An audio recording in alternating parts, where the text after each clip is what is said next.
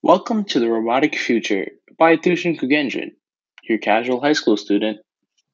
I hope you enjoy this podcast.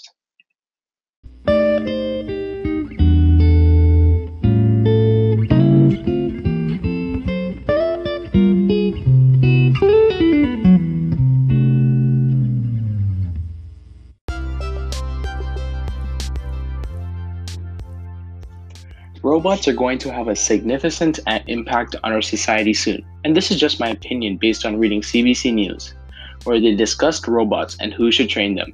I know, quite the question people are asking, and guess what? Suzanne Gildert has been developing intelligent robots since 2014 that can be taught by humans to accomplish specific tasks, and just recently this question has hit their brains.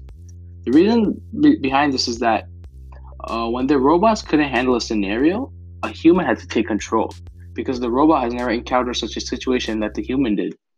Many scientists that work on these cases have yet to find out who are the people to train the robots. Based on this, my opinion regarding this is that since everything around us is changing, I believe that keeping an assistant with every robot will be necessary due to how everyone has a different understanding of something. And to sum it up, basically, I believe that not everyone will understand something the same way due to how everyone has a different learning style. Meaning that through an assistant to a robot, he or she could explain it to the individual that isn't understanding whichever concept the robot is explaining.